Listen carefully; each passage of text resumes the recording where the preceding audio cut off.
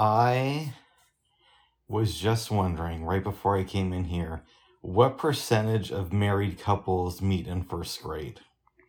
I don't know. It's got to be pretty small. Yeah, I would imagine, because you don't hear a lot about married couples meeting, in elementary school and then getting married later. Sometimes couples meet in junior high school and they get married later, or high school, and they're with each other until they get out of high school. And then they get divorced? No, they get married. Gotcha. Well, you said they're with each other. I meant to say get married. Gotcha. Too. Not just with each other, but actually getting married. Did you look that up? I was trying to, and somebody answered on Google. Well, first I typed in what percentage of married couples meet in grade school, because I thought that I'd narrow it down. Yeah. Somebody answered a question and said that 28% of married couples met in an educational setting. Okay. But that could mean grad school or college, not necessarily first grade. Yeah, that's true. Yeah. And to myself, I think, imagine you go into your first day of first grade and you meet the love of your life. Yeah. Or vice versa. You go into first grade and you meet somebody who is going to abuse and torture you until the day you die. That's not something I want to think about, but okay. You're past first grade now, I see. I'm way past first grade. Good. I'm a full-grown adult, bub. Yeah, really grown. Hey. Yeah, you're really grown up. Oh, jeez. I don't know why my mind went there, though. Yeah. I imagine it happens more in rural areas. I don't know if it really matters if it happens in rural areas or not. Because there are people that end up marrying the girl next door or the guy next door. They always loved each other but didn't know it until much later. So, I don't know. Yeah, and people have different experiences where they could meet their first love in, for example, their freshman year of high school, but the other person didn't reciprocate. Mm-hmm. You know what I mean? It's different for everybody. And then eventually something happens and they get together. Yeah, or they don't. But yeah. Since we're talking about people getting together and eventually getting married, then I think it's a small percentage of people meeting each other in first grade and becoming the loves of each other's lives. And yeah, I don't think it happens that often, but I was just curious about it. Someone did tell me once, actually it was one of my exes, who said that I was the type of girl, which I thought was actually a big compliment, that I was the type of girl that boys would dream about in first grade. And I thought, that's interesting. I didn't think of myself that way, but I thought it was a compliment. Uh-oh. Interesting. Maybe I should clarify it. He said that I was the type of girl that little boys in first grade would dream about getting married to, is what he said. Okay. And I thought that was kind of interesting. I did not know you when I was that young. Maybe that explains why I didn't have any fantasies about you at that That was age. a different guy, Bubs. I know. But I'm just saying. Okay. I would put it to you this way. When I was in first grade, no offense, I was not dreaming about Alana J-Lo. Well, you didn't know who I was. That's what I just said, babes. I know. You were older than me. So, but what? Really? You were like in third grade? Something like that? Yeah, about third grade. Okay. So, if I get to relive my life knowing what I know now, and I know that's like a constant theme in my fantasies, and I could convince my parents to move to Hawaii and get into the same school as you when I'm in first grade, do you think I would have had a shot? No. Not when I was that young. Oh. Now, had you been able to go to the blind school across the river, then I don't know. Well, if I relive this life, if I get an infinite number of times to relive this life, because if I can only do it once, I'm not going to concentrate on that. But if I get like an infinite, I could get to relive it as many times as I want and build knowledge, then one of the lifetimes I'll dedicate to doing something like that. Uh-oh. Does that sound good to you? Not really. I'm just kidding. Yeah. No, I'm just kidding. I just don't know. I just don't know how it would turn out. That's what I'm trying to say. I don't know either, babes. It's a little bit risky. Yeah, and who knows? We might not have even gotten along at all. Yeah, but I would have thought you were too into yourself, and but again, we're talking about the fantasy. I get to relive my life. I'll have all this knowledge, and I'll become a master flute player by the time I relive master flute. Yeah, player. why not? Oh wow! And then I'll say, winning the heart of another flutist. I'll be like, "Do you play flute?" I'm like, "I play a little bit of flute," and then just blow your mind. Wow. Playing songs that haven't been recorded. I was yet. in something like an orchestra. I used to conduct. Yeah, and then you have all these elaborate claims, and then you actually prove me. You prove me wrong because I'm skeptical at first. That sounds like fun. Yeah, except it wouldn't happen. Well, if I get to relive this life as many times as I want, then it might. Yeah, but realistically, it's not going to happen. How do you know? Realistically, who's to say we should even exist? Ah! I'm saying that we should, not do we? Oh, Bubs, you're going down a very, very strange rabbit hole. What do you think I do? That's my bread and butter. Rabbit trail, rabbit hole, whatever you want to call it. Oh my god! You're chasing a rabbit that will not be found. I don't know, babes. Chasing invisible rabbit. When you were in the shower, I checked out the book Black Like Me from the Libby app, which is connected to the libraries. The Libby app? Yes. Okay. I don't know why they got rid of, what was it called before? Overdrive? Yeah. I didn't know that they got rid of it at all. They did. Really? Yes. Huh. And they replaced it with Libby. Oh, that's interesting. When did that happen? I found out about that about a year ago, but I'm assuming it happened before then because for about a year and a half, I could not log into Overdrive and I was trying to figure it out. And then I would go to the library and find out that they switched to Libby. Really? Yeah, so I remember this clearly. I was trying to check out the book About a Boy after we watched it in like early 2021. Yep. And I was having issues logging in, but of course the libraries weren't completely open then, so... Yeah, that's true. I found out later about Libby. And plus I have other resources for books. You're feeling yourself. My pants. Okay. It's nothing disgusting like that. What are you trying to do? I was trying to see if this was wrinkly enough. I hope it's not looking wrinkly or anything. Oh, you can always switch pants. I know. Does it look wrinkly to you? It's hard to tell. Okay. I'm sure mine are wrinkly, but I'm a guy, so. Okay. Well, maybe it's not too bad. I don't know. If you want to switch, you can. No, it's okay. I might just wear this. I could show you off as my candy, my arm candy. I'm not arm candy enough. No, I'm just saying, babes. Shorts and whatnot and tank top. No, Bubs. What? We're going to something else after the... I know.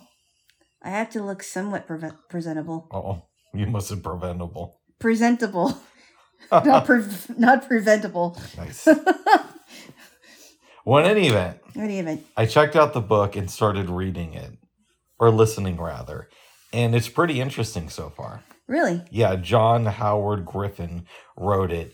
And he goes to New Orleans and takes these treatments to become black. Or I guess to dye his skin would be a better way of putting it.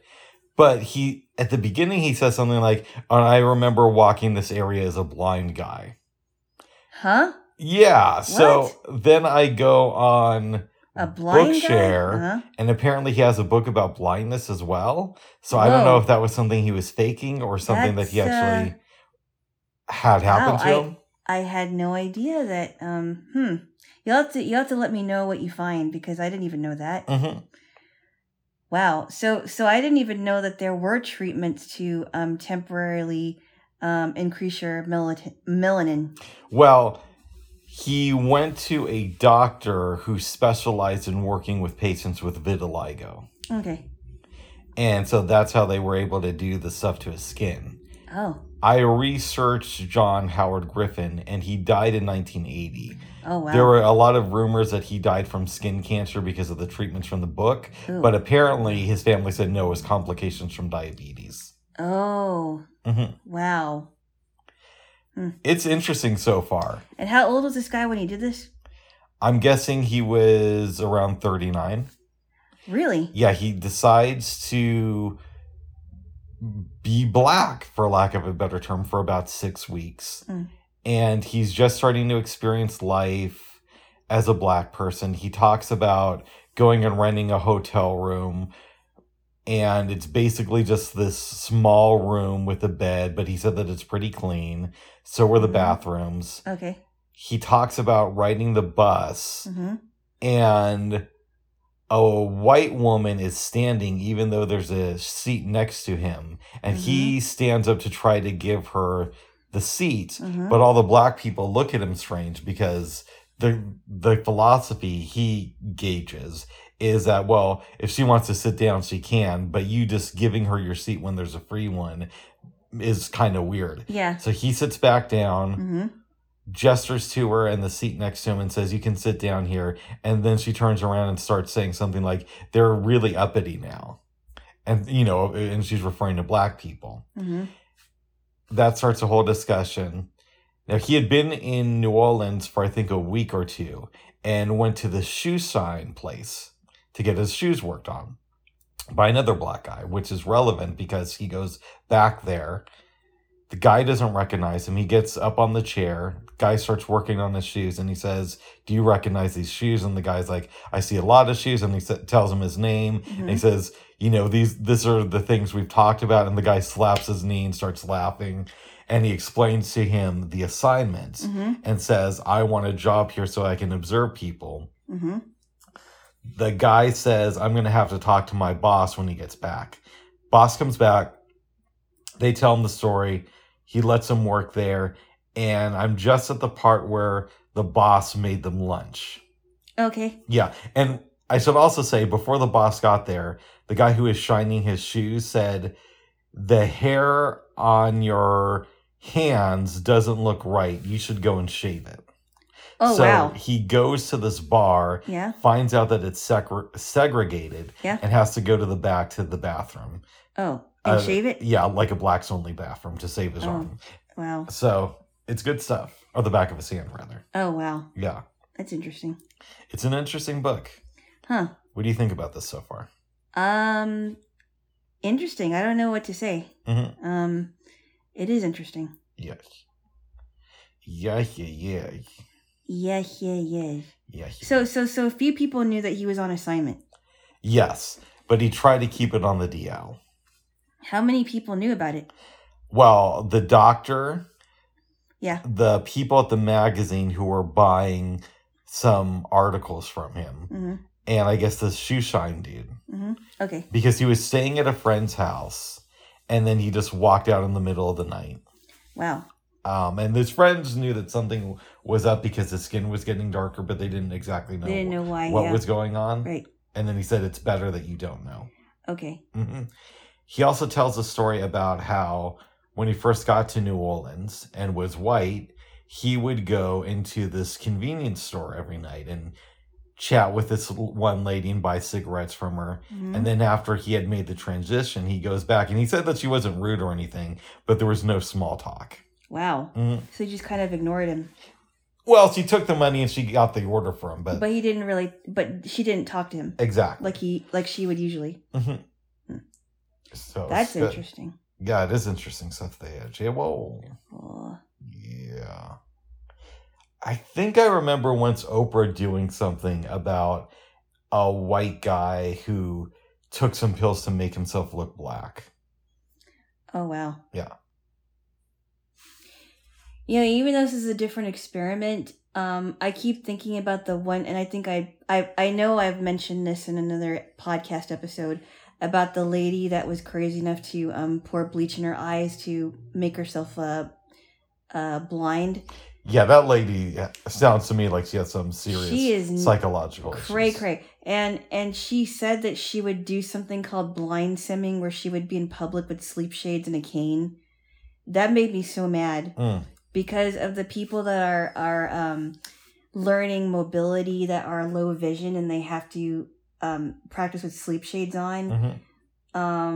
or people that don't wear sleep shades, but they're totally blind and they need to rely on their cane skills. It really made me upset that she was doing this. Yeah. And even people that knew her were saying that she's done these kinds of weird things before. Nice. But this was by far the weirdest thing. And I was like, why is she getting away with it? And that just made me upset that she would do that. It just gave, I just couldn't believe she would do that. Yeah, I'm sure you've heard about that. Yes, it was a big thing. Yeah, and yeah, like what would possess her to pour the amount of bleach in her eyes? Because that could really kill you. I guess so. I never thought of it that way. And it sounds painful. Is she part of a blindness organization or no? I do not know. I only know her first name. I don't know her full name. She went by 2 names, actually. Yeah, I heard about this from a friend after he went to national convention for the NFB. Can I say the name on here because she's I guess it's public, so go ahead. She went by Amber, and she also went by Jewel. Amber. Yeah, Amber. Yes. I don't know her last name or anything, but you heard about this at the NFB convention? No, well, I was just about to say, babes. Yeah. A friend of mine went there, came back, and was discussing it with me. So I guess it came up at the convention. What did he think about that? I don't think anybody thought it was normal. It definitely isn't normal. No. Yeah. But I'm wondering if she's involved with the NFB now. I don't know. I hope she isn't. Just because she would have been involved under false pretenses, pretending like she wanted to be blind and then actually making it so that she was somewhat blind. I don't know. It just sounds very, very off to me. It does. That she would, she would compromise her vision and then join a blind organization. That's just kind of strange to me. Yeah, I would assume most people feel that way. Besides for Amber. Amber, yeah, I believe it's her name. It's just very, very strange to me that somebody would do that. I agree there, little J-Wo. Yeah. Yes. So, I mentioned it the other day that, at least I think I did, I'm going to be interviewing my great aunt about family history. Mm-hmm. And I'm wondering if there's any questions you think that I should ask.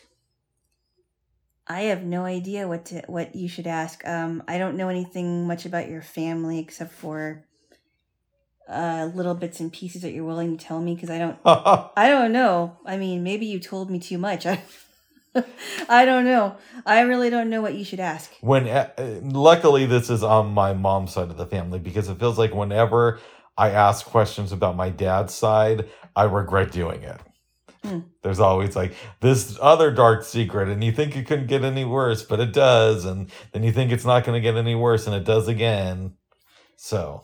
Yeah, but I mean, if you think about it, a lot of families have dark secrets they're not willing to talk about. Yeah, but eventually there's like an end to the dark secrets. It doesn't just like keep going on and on and on every time you ask questions. Yeah. I will say, judging by what you told me about your dad's side of the family, and when I mean your dad's side, I mean your dad in general, specifically. Sounds like there's a lot of things going on that I don't really want to know. I get that everybody has skeletons in their closet, but not everybody has so many skeletons to where the door's about to just like break open. And you can't keep track of them because there's so many. Exactly. And that shouldn't be happening. I hope not, babes. I hope not either. Yeah. I don't know. I just think that you should maybe start with smaller questions, general questions, and then work your way up to some of the bigger ones that you've been thinking about. Mm-hmm. How are ya? That's a small one. That'll be my opening. How are ya? Oh, wow. How are ya? How are ya? Yeah. I think I'll start with something a little bit more substantial. Like, tell me about your parents. What's your name? When did you, where did you, well, basically where she grew up. But, But this is for my nephew who may not have that information. information too. Or who may not want it. Well, it's going to be his choice when he's older, babes. I know. You know. Or somebody else will listen to it. Mm-hmm. Did you just fart? Bubs, That's a yes, right? stop it. Okay, is that a no? Ah, what, babe? Oh, what's that smell? Bubs, stop it. It wasn't like I did it on purpose. Oh. And by the way, I've caught you doing that a couple times. Bubs.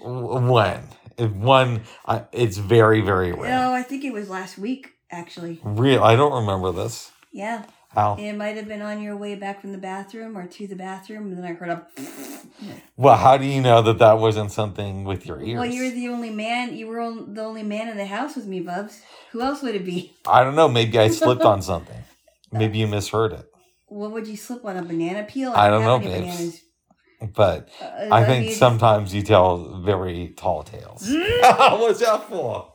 You're the bearer of tall tales, babooey. Oh my god! What do you think try I'm to doing? tell? You try to tell tall tales about Yale. All right, give me a kiss. Yay. Then. When did I tell a tall tale about you? Oh, all the time you try to think of a tall tale. Most likely you'll probably tell tall tales about me tonight. Okay. Bubs, you don't do that. I won't be very happy with that. Oh. I'm just saying. Oh.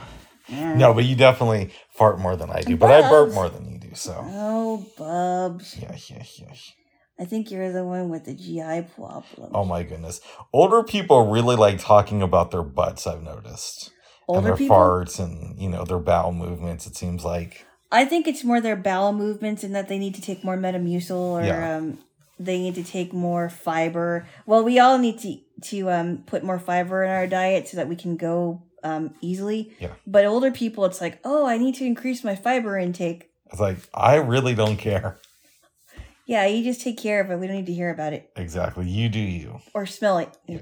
I feel bad. You know what? I feel bad for the people that have to have colostomy bags. I do too. That sounds like a horrible, horrible way to live. Yeah. Urostomy or colostomy bags, I would hate to have something like that. I would too. Yeah.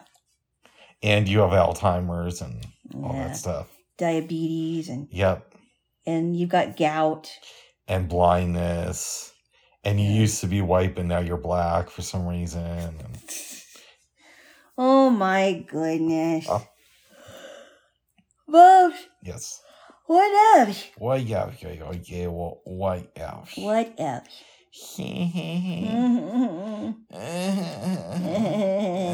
I love you. I love it. I'm a little bit nervous about tonight. I think I'm more nervous about what's gonna happen later after the party because yeah. Yeah, we're not going to stay there too long because my friend who got us the tickets to see, what's her name, Siren Songs, Siren said Song, that yeah. we should show up early. And I know that the doors open at 6. Yeah. So it's going to be, we go to the party, say, hey, maybe grab some grub, and then we bounce. I don't want to leave too shortly. Yeah, Maybe but we have to... don't want to be there so long that we can't get into the other show, babes. No, I get it. I mean, if anyway, we'll talk about that afterwards. But yeah, it'll be one of those things where I'm like, babes, let's go. And you'll be like, I don't want to go. Yeah, Bubs, I'm bored, but what's game? Bubs. No, I'm not those kinds of ladies I'm not the kind of lady that will just say, okay, we're going to go now, and then we don't go until like an hour later. Nice. My mom used to do that all the time. It was really annoying. That's common with moms, I think, in Like, general. okay, you guys get ready. We're going to go. You said that like half an hour ago. Okay, well, we're going to go now. But you said that like an hour ago. Ugh, it's annoying. But anyway. It is. It is. How old were you when your mom stopped spanking you? I can't remember. I might have been... I don't even know. I mean, I didn't get spanked every single day, but I got spanked when I was little. I don't remember how old I was when she stopped it. I'm sure it might have been 12, 11. I don't know. I really don't know. Do you remember what happened the last time you got a spanking? No, because it was so long ago. Oh. I'm telling you, I was one of those kids that didn't want to get in trouble at all. I tried to stay out of it. Nice. I got in trouble, but I didn't get into as much trouble as my other sisters did. That's good there, little J-Wall. Very good, yeah. Yeah. Mm-hmm. Yeah. Yeah. And they would tell you that would try to kind of stay out of their arguments and Nice. stay out of being grounded. And Nice. I don't even remember a time that I was grounded, to tell you the truth. That's good. I remember once, I might have told this here before, so I'll make it quick. I went hiking with a friend of mine and this girl he was interested in. And I think I told my mom I'd be back by like 3 or 4 or something. And you got back the next day, right? I got back at like midnight. Yeah. And so I get home. They leave. My mom calls and says, "You got to call his mom and tell him what happened." Blah, blah, blah, blah. Get off the phone. I decide to take a hit from the bong at the time and not call. But my mom calls back and she's like, "Did you call?" And I said, "Yes." And she's like, "I talked to her. You didn't call." And I'm like, "I guess I didn't call."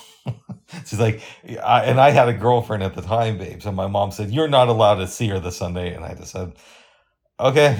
Because I was high. And I hung up the phone. And like 5 minutes later, my mom called back and she's like, "I'm mad at you, but I guess I maybe overreacted a little bit. But don't do that again." No, if I was your mother, I would definitely stick to it. Uh-oh. You're not seeing her on Sunday, and you have to call his mom. No, I wouldn't. That sounds very inconsistent. I got to see my girlfriend that Sunday, and I didn't even have to call the mom, and I got to smoke some weed. What? Babes, this wasn't last week. Okay. This was like in 2000. I just think it's funny that every time you talk about an experience like that, I had to get a hit from the bong. All right, well, give me a kiss. No. Why you think that's funny? So it's not I'm funny. Like, you just said, "I think it's funny." No, I okay, maybe the word wasn't funny. Maybe it was something else. All right, well, give me a kiss. Or maybe I shouldn't have said funny, rather. Oh, my goodness. Yeah. I'm guessing this is like April of 2000. Oh. Yeah. Boy, 2020. That sounds very inconsistent. Yeah, and by the end of the night, I'm just like, all right, I got out of that one. And my mom told me that she was upset because she got in an argument with one of her friends earlier in the day, and that's why she overreacted. She's like, "Sorry, I overreacted." And I was like, "All right, Mom, but next time you really got to think about this stuff." I would have been like, I probably would have been even harder on you, Bubs. Oh, what would you have done, babes? I wouldn't let you see your best friend. I wouldn't let you see your girlfriend. And I would ground you for a week. A whole entire week. And then I could see my girlfriend. Or maybe even 2 weeks, for that matter. Really? Yeah. Oh. And after that, I could see my girlfriend. And I'd throw away all your drugs. I'd throw away all of it. I'd flush it down the toilet. And I would say, "You are not allowed to bring this stuff in my house." Really? Yep. Wow. I would be very, very strict with you. Aren't you glad I'm not your mother? I'm very glad you're not my mother. And not just because of some of the fantasies. Even weirder. Ew! Ew, I don't want to think about that, Bubs. There we go. Kind of gross. But I got to keep the drugs and all that good stuff. Yeah, but your mom was weird. Oh, yeah? You said she was weird. No, she was out there. Yeah. And by drugs, you just mean weed, so. What? Ow! What was that for? Just because. Yes, because. Yes, because. Ow! All right, give me a kiss then. So we can end this tickle war. Okay, but no, I'm a little nervous about later tonight. I am too. But we're going to do it and see what happens and, Yeah. And if it doesn't happen, at least we tried. Yeah, at least we gave it a shot. Yeah. And that'll be a good story to tell your friend. Exactly, and to talk about here. Yeah. Alana was arrested. Yay. No, I doubt that's going to happen. No, that will not happen, babes. No, especially since, Yeah. I wrote back my friend, she responded to my email yesterday, and I just wrote back awesome. Mm-hmm. And I was like, oh, was that just too short of an answer? But I think that's okay. I think it's okay. Nice. Well, cool. At least she knows that you got it. Yeah, and that I'm, alive and well. What? Of course she knows you're alive and well. You responded to her. There we go. There, little J-Wall. Love. What? Oh, you're shitty. I'm silly and so are you. No, you are. Oh my goodness. I slept really good last night. As did I. I was out. Yes. I was gone. It was a busy day yesterday, and by the time we both got here, we were both really full. Mhm. And I, after the whole day was done, I was just really, really exhausted. Nice. And, every time I'm ending a term of any kind, I always feel a little bit anxious and I get stressed out and tired. And after all that, for the last term, it's like, oh, finally I can breathe for a little bit. Yeah. I can rest a little bit from all that work. And it isn't like it of course, it's not like it was college, because college is a lot more stressful. But this was still a little bit stressful, too. Yeah. And on Tuesday, we'll do noon tunes, hopefully. Hopefully, yeah. Yeah, noon tuners. Yes. Yes, and all that good stuff. Was there one time when we went to Noon Tunes before and the person didn't show up? Yes. Yeah, that was, right? We were supposed to see LaRonda Steele, and they delayed her show by like 4 hours or something. And we couldn't stay that long because my mom was here. And that's when she started talking to my then friend about Jesus and whatnot.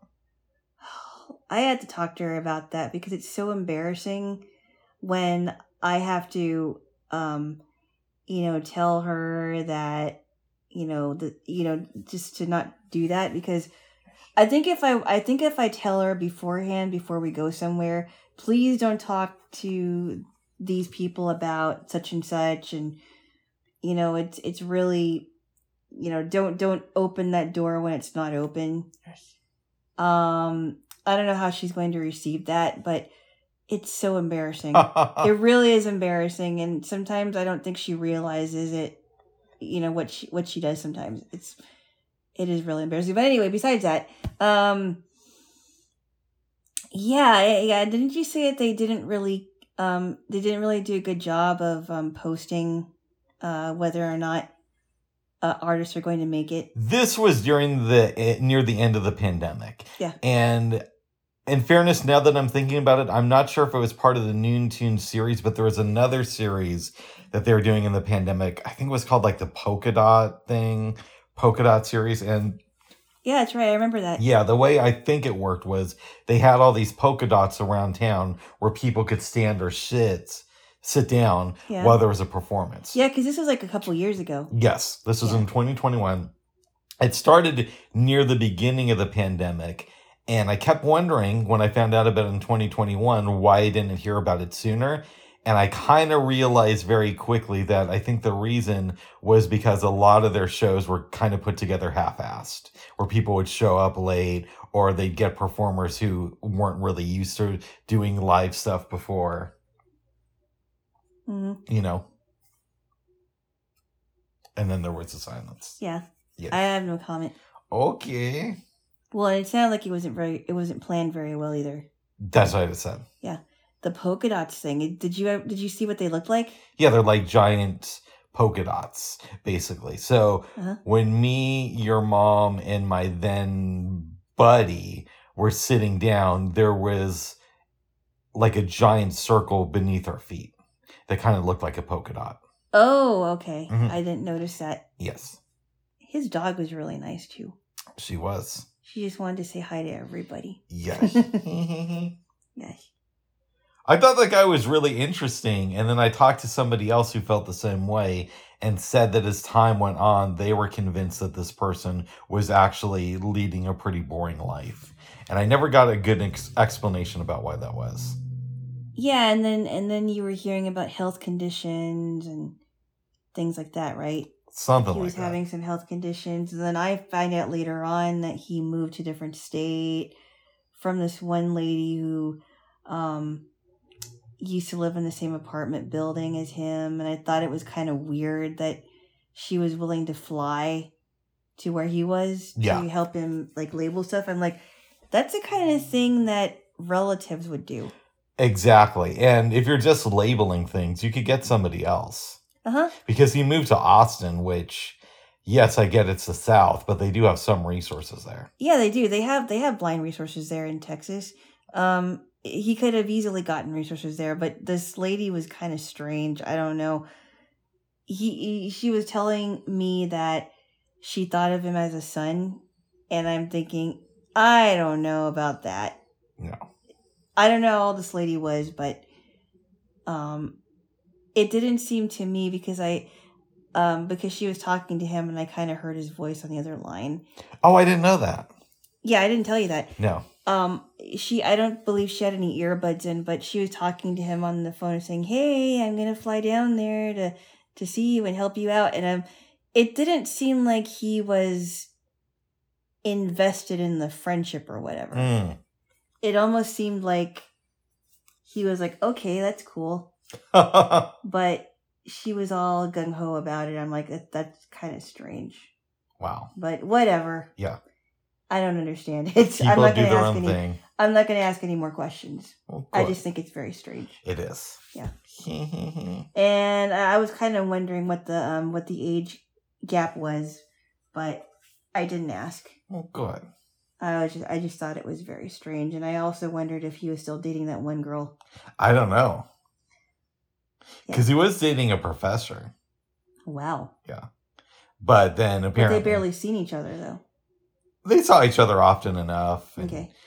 The word on the street was that he was with other people too, but I don't know if that's true or not because things can get jumbled and, people talk, but they don't always talk the truth, so... Yeah, or they're just like telling you what they want to tell you, and exactly. They don't want to, they don't want to disclose everything.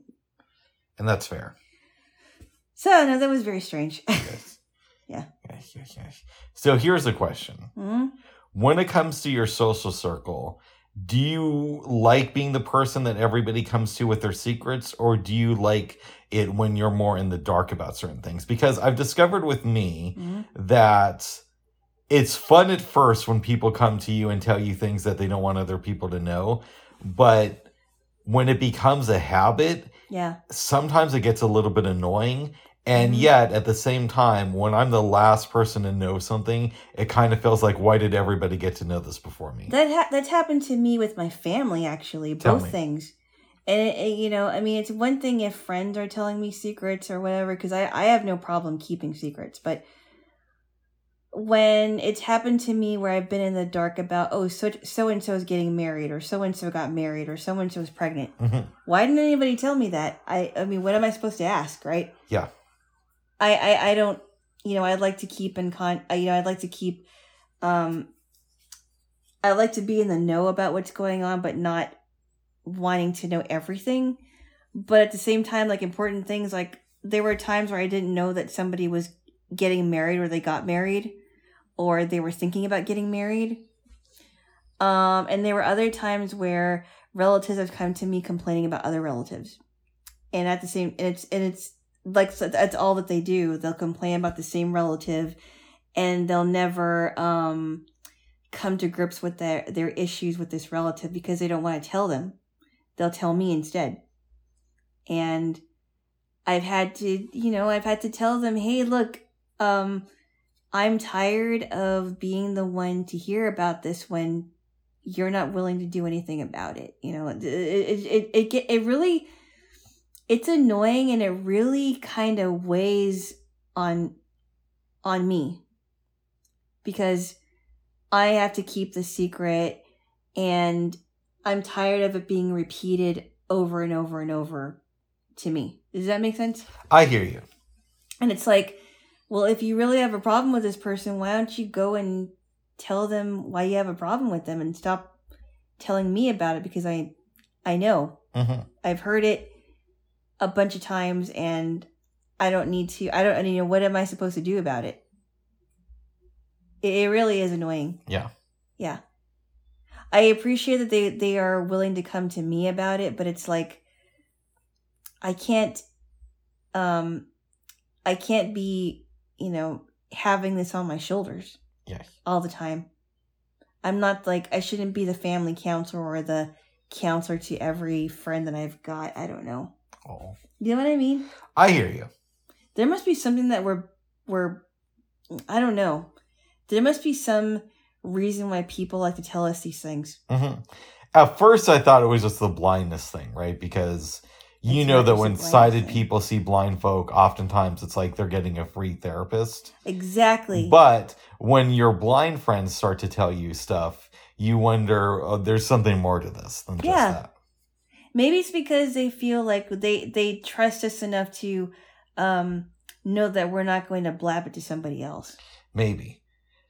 But still, it really does weigh heavy on me sometimes. When I was talking to my uncle the other day, Yeah. some family stuff came up, which I would talk about, but something tells me I probably shouldn't. Yeah. And, you know, we're just discussing this stuff, and he says, yeah, whatever you do, don't tell me any intimate secrets. It'll be out there pretty quickly. Yeah. Yeah. Yeah, and I know the people in my family that I couldn't tell anything to because they would just blab it to anyone and everyone. Mm-hmm. And it would no longer be a secret. Yes. I know the people that wouldn't. But there are some people that have problems in my family with gossiping. And I just, as I've gotten older, I really don't like gossip at all. And it's hard to find the fine line between a gossip and a vent. I will tell you this. Yeah. I have had issues with gossiping before, which probably doesn't surprise you because I love good gossip. Yeah. It's just something about me. Yeah. So I realize that that's something I have to work on a little bit. Mm-hmm. And maybe that's a reason why people shouldn't tell me too many dark secrets about themselves. Yes. But trying to find a fine line between venting and gossiping, because sometimes you do have to vent. Mm-hmm. But there are people that vent and vent and vent, and it just sounds more like gossip, and they don't want to do anything about the problem. Yes. And I just can't. I can't stand it. I wonder where that word gossip came from. I don't know. I like it though. Gossip? Yeah, there was a series called Gossip Girl that I didn't watch. I've heard about it. Yeah. Yes. Gossip Girl. Gossip Girl. Yeah, I heard it was pretty big. Yeah, real big. It was all over real TV. Yeah. It was But really I just, on TV. I mean, when I vent about things, I vent and then it's like I don't want to talk about it for a long time. And But I've known people that will just gossip about anybody and everyone, even if I don't even know the person. Sometimes I'm just like, I just want to tell them to shut up already, and Yes. I don't really need to know all this information that you know, because it's not my business. You know what I mean? I hear you, babes. Yeah. Yes. This might fall under gossip or venting, I'm not sure. Okay. But we're going to the party this evening. Mm-hmm. And maybe about 8 months before we met, Mm-hmm. I'm over at my buddy's place, the one who's having the party. Yes. And we're doing our thing. It's late at night. And his wife and her friend, who's now deceased, come Mhm. back to the house with this couple. Mm-hmm. And A couple that they've known for a while? I guess so. Okay. A couple that the friend knew for a while. Okay. Okay? I didn't know that. I didn't know how they knew these fools. Mm-hmm. The women go into one room, and this guy would just not stop talking about how he's been in this love relationship for 32 months or 36 months or whatever the hell it was, and he just keeps bringing it up. So it was like a good 3 years then. At that point. Yeah. Right? I don't know what it is now. Okay. I could do the math, but I'm too Yeah. busy. And it just keeps going on about the last 32 months or 36 months or whatever, or 38 months or however long it had been. Wow. And it's going on and on and on and on. So was he happy, or was he just annoyed, or? I think he was just like, it's one of those things where a lot of guys will have the mentality of it's me and my girl against the rest of the world. So Yeah, it's like just one of those things. We're just like the only people in the world and that nobody really else matter. matters. Yeah. And everybody is out to persecute us or whatever. Wow. Okay, so time goes by. The friend of the wife passes away. And we're not going to go into all the details. Yeah. And the couple who she knew ends up moving to Portland. Mm-hmm. And my friend becomes friends with them. And I've told my friend a couple times, this couple is weird. You don't have to be friends with them. Mm-hmm. So I know. And I'm thinking today, when we go there, are we going to have to deal with that one dude? I actually know the guy a little bit more than the wife, only because I didn't hear the wife talking about the relationship so much. Oh, Oh, But luckily, we're not going to be there forever. Wait, were they married or were they? I don't know. I'm just going to say yes, but what do I know? Okay. Yes. But they were. You're assuming that they were married at the time. I'm just going to assume that, yes. Okay. But I could be wrong. Well, there are going to be quite a bit of people from what we understand, so yeah, we might not have to deal with them, and we can just talk to a few people and play with the dogs. Yeah, exactly. Because you said that they have some really nice dogs. They do. Well, at least one of them. We'll leave. I know. Yes. One of them I know, and the other one I've never met yet. Good. The 75-pound one, right? Something like that. Yeah. Aw. Very good there, little J-Wolf. Very cute. Yes. Very cute there, little J-Wolf. I think it's really cute when dogs are meeting people for the first time. And they're like, ooh, new people. Yeah. Yay. The dogs might not even come up to us just because there's going to be so many folks there. You think so? I don't know. I've been to parties where there was a lot of people and the dog still came up to the first person. Oh. But we're not going to be the first people there. I know, but, as dogs do, they like to greet whoever comes into the door, so. I hear you, but I don't know if that's going to happen this time. We'll see. We'll see there, little J-Wolf. They might be put in kennels. I don't know. I don't know, babes. Yeah. Time will tell. Time will tell. Yeah. Oh my goodness, What? stop it. It sounds creepy. Okay, I didn't know. I love you, but I'm creepy. I love you too, babes. Mm-hmm. And it wasn't. I love you. I love you. Babes, Hmm? last night we had some wild cherry Pepsi. Bubs. Yeah. Could you stop the fake southern accents? I don't know. I love you, but stop it. Yeah, I was glad that I finally had found a couple of 20-ounce wild cherry Pepsis, and they were pretty good. Mm-hmm. And we're drinking them. At one point, you stopped for a little while. Yeah, because for a while I'm like, am I thirsty? Maybe I should stop for a minute, and then I decided to continue on. To me, if I'm opening it, I'm going to finish it. Okay. So I continue drinking, and at one point, you bring yours back out and start drinking it. Yeah. It was good. Yeah. Yeah. Yes. And after that, we go to the bedroom and start watching a film by Elia Kazan, who ruined his career, but that's a whole different story. Yeah. This is before that. Mm-hmm. The film is called Gentleman's Agreement. Wow, well, there's so many things to say about this film. It was good. Now, moving on to our next movie. Bubs! No, just joking, babes. Come on. No. Give the overview, if you will. So, the basic premise is there's a man named Phil Green who, I guess he is a reporter for a newspaper, but he always used his middle name, Skylar Green, which is his writing name. But he notices that there is a big problem with anti-Semitism. May I stop you real quick? What? Couple of things. He's been a reporter, but he just gets hired at this new newspaper, and I believe New York, but don't quote me on that. Yeah. And his editor suggests that he do something on anti-Semitism. Because it's a big problem. Yes. Okay. And he lives in a house with his young son and his mother, and he is a widower because his wife dies. Mm-hmm. He starts a relationship with the daughter of the editor, correct? She's related to him somehow. Related. I think she's his niece, but don't quote me on that either. Kathy Menifee. Yes. And, Kathy is a divorcee, which is kind of strange because back then in the 40s, they didn't talk about divorce a lot. Mm-hmm. It was basically taboo, honestly. But she was a divorcee, and she didn't have any children. And she starts a relationship with Phil Green. And he's trying to think of how he wants to do a story on anti-Semitism, so he decides on a whim, and he tells his mother this, I know what I'll do. I'll just tell people that I'm Jewish. Oy vey. Oy vey. Now, he doesn't dress up in Jewish garb. He doesn't read the Torah. He doesn't partake in any Jewish festivals or eat any Jewish foods. But he just starts telling people that he's Jewish to see how people would react. Who is that one woman, Elaine Wells?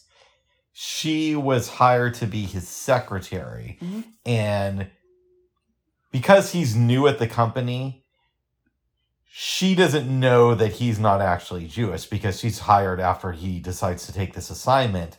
And we find out that she shortened her name because she's Jewish. And she tried to get a job at this company with her real name, and they wouldn't hire her. Mm-hmm.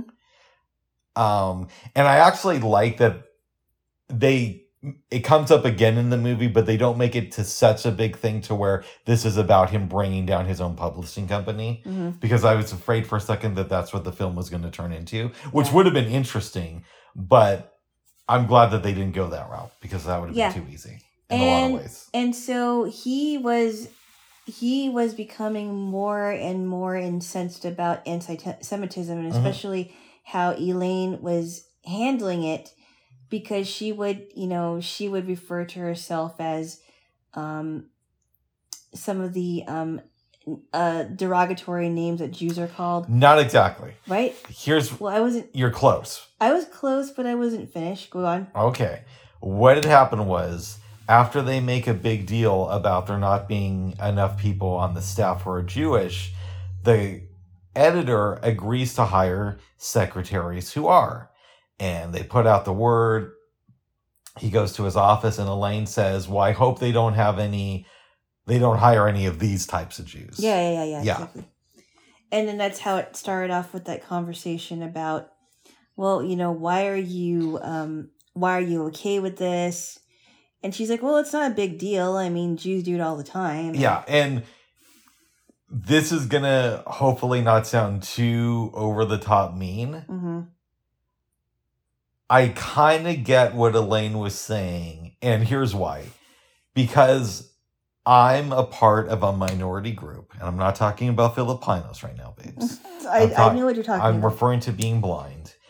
And there's competent blind people, and then there's those other blind folks who, They need to get out more. Yeah, and I know that goes against the spirit of what the movie was trying to say, but I guess what I'm trying to indicate is that every group has its members who fit stereotypes that make the other members of the group look bad. I get it. I don't know that she came off expressing it the way that I probably would have expressed it. Yeah. But I get where you're coming from. I don't agree with what she did, though. That's fair. Yeah. And I understand why Phil would be upset with this. Mm-hmm. Okay, now moving on. Kathy doesn't know about what angle he's taking for this report. And so he decides, okay, so I'm going to tell my mother. I'm also going to tell the Menifees, which also includes his editor. And so he's kind of nervous to tell Kathy because he doesn't know how she's going to react. Mm-hmm. He does tell Kathy, but she ends up telling her sister and brother-in-law, and they're not too happy with it. Well, they can accept it that they know that he's writing a story, but it's implied that it might be more of a thing if they didn't know that he was actually a Gentile. Yeah. They were thinking, okay, well, they were accepting that he was going to say he's Jewish. Yes. But had they actually thought that he really was Jewish and not just saying it for a story, it's implied that there would have been some tension in the family. And Kathy didn't know how to deal with it. Mm-hmm. And he was getting very frustrated, which I get. I mean, she was making it worse. I think you would agree with me on that. Yeah. And then there's this friend named Dave who is actually Jewish, but he's the kind of person that's like, well, I guess this is the way it is, and I don't need to fight anymore because I'm kind of indifferent. Dave is a war hero who comes to stay with the family, and they were old friends. They went back to like grade school together or something. Yep. And they start having conversations, Gregory Peck and Dave, about anti-Semitism. Yep. Mm-hmm. It was interesting. Remember when they went to that party and he was talking to the scientists? Yes. And he said, I always wondered why Jews think the way that they do and why Jews want to say that it's more racial than religious, or religious and racial, and why they get those two mixed up, because a Jew is religiously Jewish, but they're also racially Jewish too, or culturally, right? And culturally Jewish. Yes. Christians are different because you can be born into a Christian home and not be a Christian. Yeah, and there's no like Christian race. There's the Christian religion. There's a Christian religion in general, but you can't be ethnically Christian. No. Yeah. So I thought it was kind of interesting. But you can be born a Gentile. I was too. Anyway, we're going to start another podcast called The Gentle Gentiles. Oh my goodness. Keep going, babes. You're strange.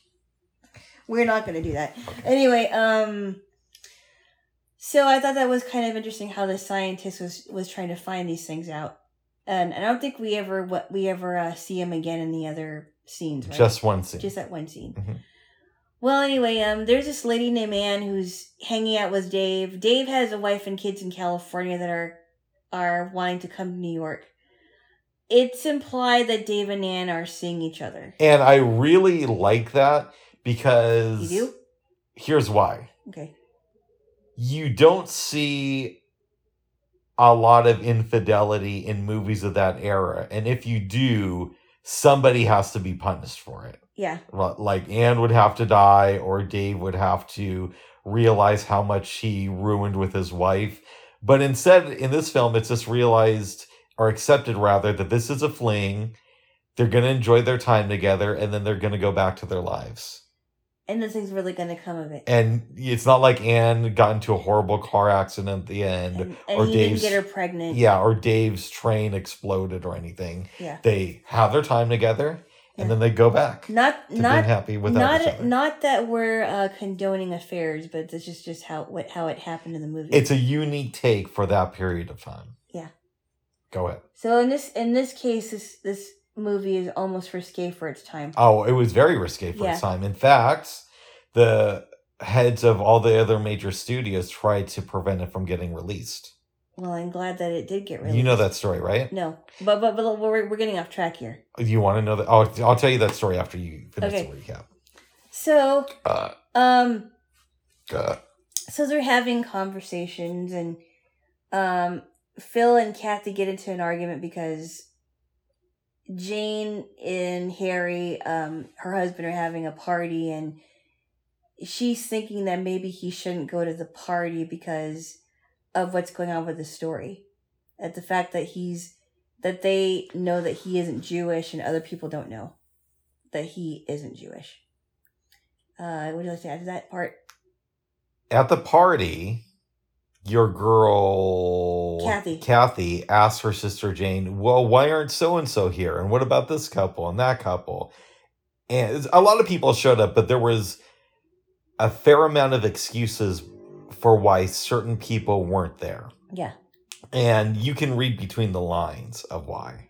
Yep. And that happens a lot in this movie, which is interesting. It's not just the racism of no Jews allowed. It's the subtle racism of, well, it wouldn't really be appropriate for you to be in this situation. Or I've heard certain things about your people. Yeah. And I like that. Some of it is right out in the open, but mostly, with a few exceptions, it's below the surface. It's definitely covert. In a lot of cases. Yeah. And so, Kathy takes him out away from the people. They go to this house that's off the property, right? That Kathy designed. Her and her first husband. For her and her first husband. And she's thinking, it's a couple days before our wedding. I really want us to live here. I think we'd be very happy. If Tommy, his son's name was Tommy, if Tommy were my son, I would love him. And then they get into this argument about how could you be, how could you possibly understand, because you're a white American and you're a Gentile. You should be why aren't you enraged about this? Because real quick, what? I don't think that happens when she's showing him the house. Okay, I skipped over something. Okay. But this happens like after the party. I think it's after the party. What I think you're thinking of is the scene where Tommy comes in and he's upset because the kids wouldn't allow. Yes. Because they're calling him a dirty Jew and all these names because they think he's Jewish. Mm-hmm. Because the story's coming out. Well, no, the story isn't coming out yet.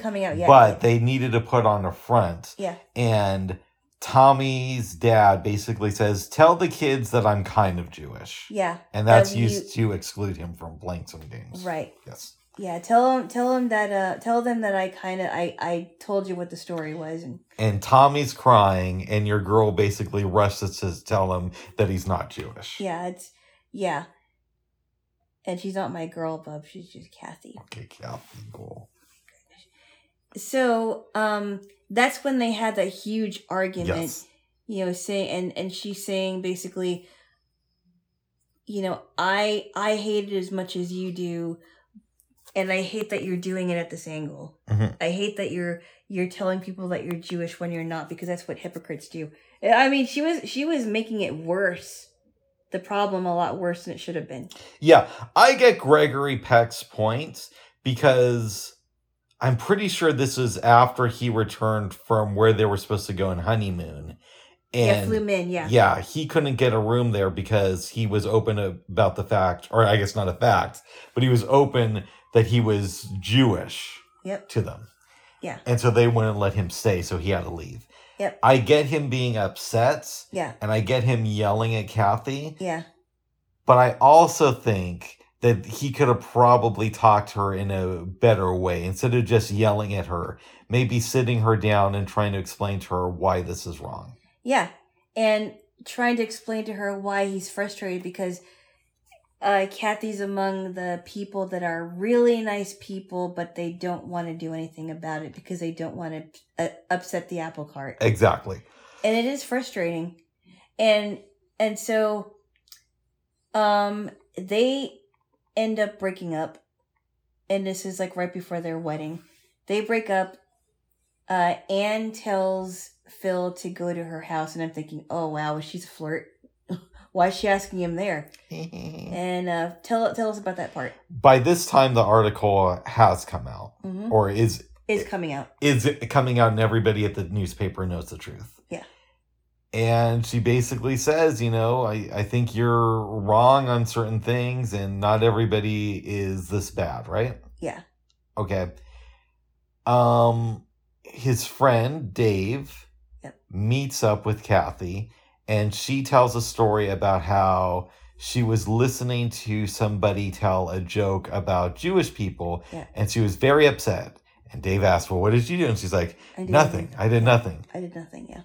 And Dave handles it in a more professional manner than Gregory Peck did. He kind of explains to her, well, you could always stand up. And, you don't just have to, not do anything. Yeah, it seemed to me, though, that Dave seemed very kind of indifferent to all of it. But also that's because Dave had lived with being Jewish for his entire life.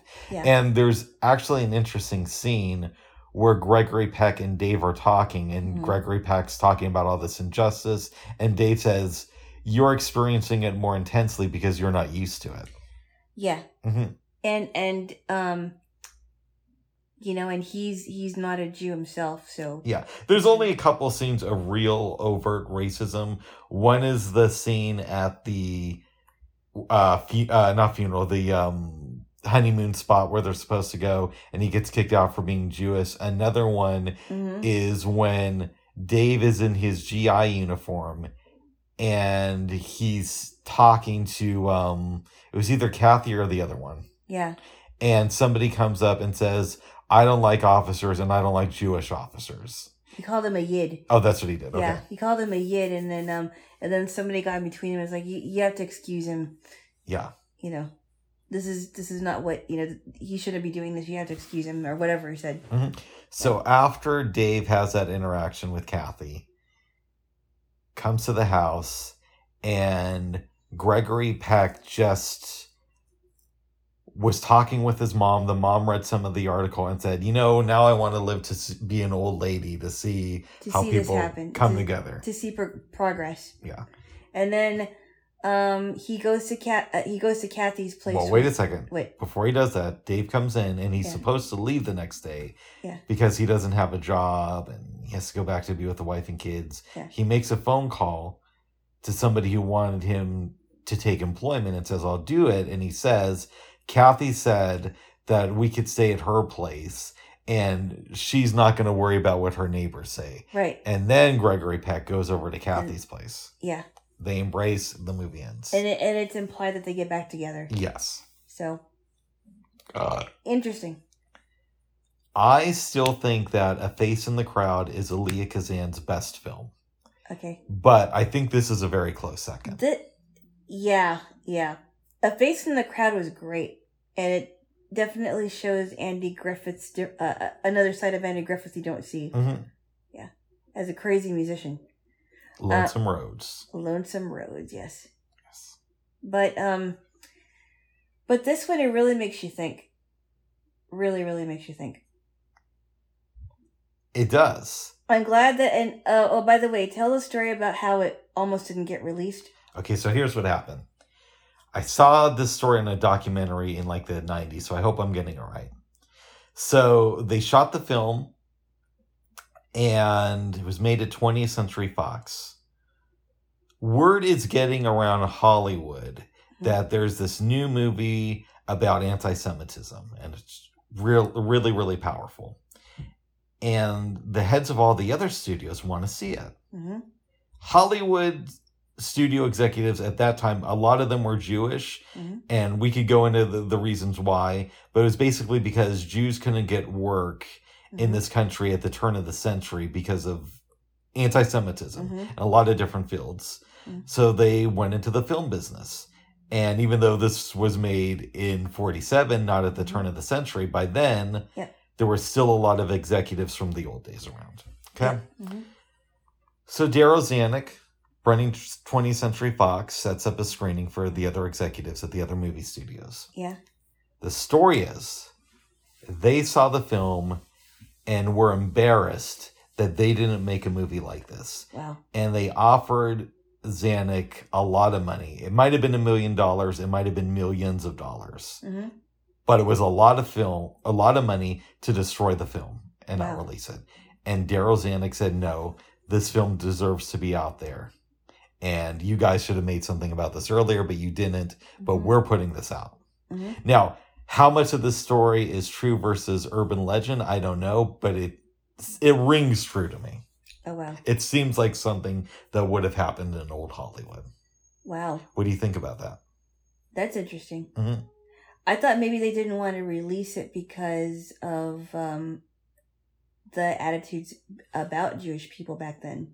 Well, maybe, but you also have to remember this is right after World War II. Yeah. And America had an interesting relationship with Jews at that point because World War II gets us out of the Depression. Yeah. And it also makes us look like the good guys to most of the world. So, and World War II wouldn't have happened without a lot of anti-Semitism. Well, yeah, because what was going on was with Hitler's reign. Yes. Yeah. And at the same time, in this country, you could still go to certain areas, like beaches, and see signs that would say, no dogs or Jews allowed. Right? So, it was very complicated at that time.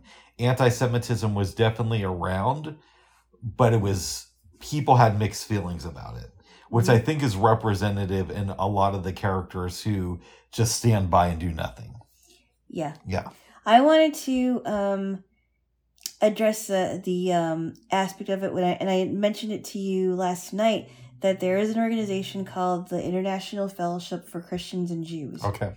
And it recognizes that their anti-Semitism and the Holocaust, especially what happened with the Holocaust survivors, and their mission is to help elderly Holocaust survivors who are starving because they're living in cold Russia in the wintertime, or even in Israel, and they're either trying to get them back to live in Israel, or to provide them food and clothes, some clothes like gloves or socks, or food for the month, because they can't afford to buy themselves food, and they're not able to tend to their gardens like they used to, because they're so old. So I think it's good that there are organizations like that are standing by these Holocaust survivors, and that they actually escaped. They escaped Hitler's regime, and I think it's interesting. Yeah. Yeah. What does this film teach us about anti-Semitism, or what did it teach you? It isn't enough to tell people that they are Jewish, for example, to fix a problem. And it is a big problem. It's still a big problem in other ways here. Mm-hmm. But it does help to speak out against the problem, to join organizations that want to help the problem, to donate to causes that are against anti-Semitism. It isn't just enough to write a story and be and tell people that you're Jewish for 8 months. Although I do understand where he's coming from with that. Yeah. He wanted to understand it. And that is a step in the right direction, but I don't think it does enough. No. Yeah. How does this experience change Gregory Peck? I mean, I guess his character. I would hope that it changed him a lot, because especially since, you remember when Dave was talking about us, what they do to shake people up as they get to their kids. Mm-hmm. And he talked about in the article, I know what it's like coming home and seeing that my kid has been shaken up about this. And how they've treated my son because they thought he was Jewish. And in the beginning of the movie, little Dean Stockwell, when he was little, before he joined the mob, oh my goodness, didn't know anything about anti-Semitism. Right. And he was like, what is that? And I'm glad that Phil did not shield Tommy from it. He had to explain it to him because it happened to him. Yeah. Yeah, and I hope he told Mercedes Ruehl about this experience. Wah, wah, wah. It was an Italian mob, though. Well, he wasn't really Jewish. He was Italian. Dean Stockwell? No, I don't know. Oh. His character. Oh. I don't know, babes. I don't know. I don't know. What do you think of Kathy? See, there's different forms of prejudice, and there's different forms of people who feed into that. She's definitely not the worst offender. No. I don't see her as a bad person as much as I think that she's ignorant. I don't think she's a bad person either. I just think she's very frustrating to me. Because it's one thing if somebody's out in the open saying that they're a total racist or a total Nazi or whatever. But it's frustrating if there's people who are against anti-Semitism, but they're not willing to put in the work to fight for it. Mm-hmm. And they're not willing to speak out against it. They're just willing to watch idly by while somebody else does it. It's very frustrating. She just frustrated me, and she wasn't making a situation worse. I mean, she wasn't making the situation better. She was making it worse in some ways. I think at the beginning, but one could make the argument that at the end of the movie, C grows. And it's not one thing, it's a bunch of different stuff that happens, but the culmination is her conversation with Dave. Yeah, and maybe she did grow. I'm not saying that she didn't grow, but her character in general just frustrated me. What do you think of the mom? I thought she was kind of like the calm after the calm during the storm. I think that she knew the risks that Phil was going to get into, but she supported him, And she was already an older woman, and she was dealing with her own health conditions. But I think in some ways she was kind of like the soft place to fall. If that makes any sense. I agree. Yeah. When watching a film like this, or A Face in the Crowd, it makes me wonder what would have happened if Elia Kazan didn't ruin his career by testifying during the Red Scare and naming names. Right. Yeah. And we'll never know. And it's odd that he went from making a movie like this to doing something like that. Exactly. Exactly. Yeah. But who am I to say what pressure the man was under when he named names? Yeah. Yes. Maybe he was under immense pressure. I'm sure he was. Yeah. I don't know if that makes that right, though. No, I don't know that it does either, but it's hard to say, really. What do you think of Gregory Peck after watching this movie? I respect him for taking the time to understand a different religion and a different culture. And again, I respect him more because he didn't shield Tommy from everything. He was willing to talk to Tommy, age appropriately, of course. Sure. About anti-Semitism, which is a very, very, very big issue. And because it happened to him, he was willing to talk to his son about it. Yes. And, and he tried to understand it. And he really felt even more impassioned to do something about it. Is there anything else you want to say about this movie? Very well done. I thought all of the people did a very good job. There was never a point when I was watching this film where I thought, I'm seeing something that I can't believe. I believed every minute of it. And I think Anne was the character that surprised me the most. Because I thought, that's Dave's girl at the time. And I thought she wasn't someone to take seriously until she had that conversation with Phil. Near the end of the film. Yeah. Yeah. Yeah, I thought that was great that they put that in there. So, before Phil goes and has a confrontation at the resorts, we know that he's going to do it. And Dave basically says something like, every Jewish person has to do this at some point of their life. Look somebody in the eye who's guilty of anti-Semitism. Yep. Right? Again, I'm paraphrasing his words, but we get the point. Yeah, I think it's what he basically said. Do you think that has to happen in the blind community, where at some point every blind person has to confront somebody who's mistreating them based on their blindness? And if so, what's an early memory of you doing something like that? I have a hard time with that. Okay. Because there are times where I wish I would have done something and I didn't know how to do it because I've only met that person one time. Oh. Right? Yes. And so I'm a little bit more gracious to them. It's even harder when it's in my family and I've been trying to educate them, but some of them just will not understand.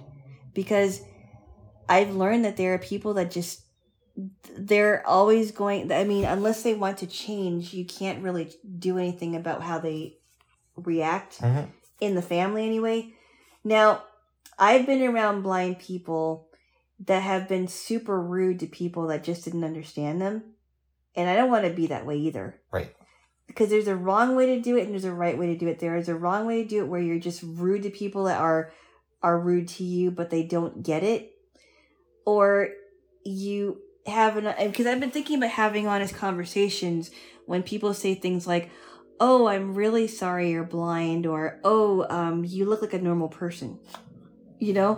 And as condescending as it sounds, and as frustrating and really annoying as it is, sometimes I thought about asking them, well, why do you think like that? Why do you feel like I'm supposed to be an ugly, decrepit person? Is that your, or asking them, like, honestly, is that your perception of blind people, and who taught you that perception? That makes sense. Because I don't want to ever make somebody feel horrible after they just, saw me. You know, I want them to know that I want to be the kind of person that's willing to listen to them, and because I want them to listen to me too. Yes. But I always thought about having conversations with them, like, why do you feel like that?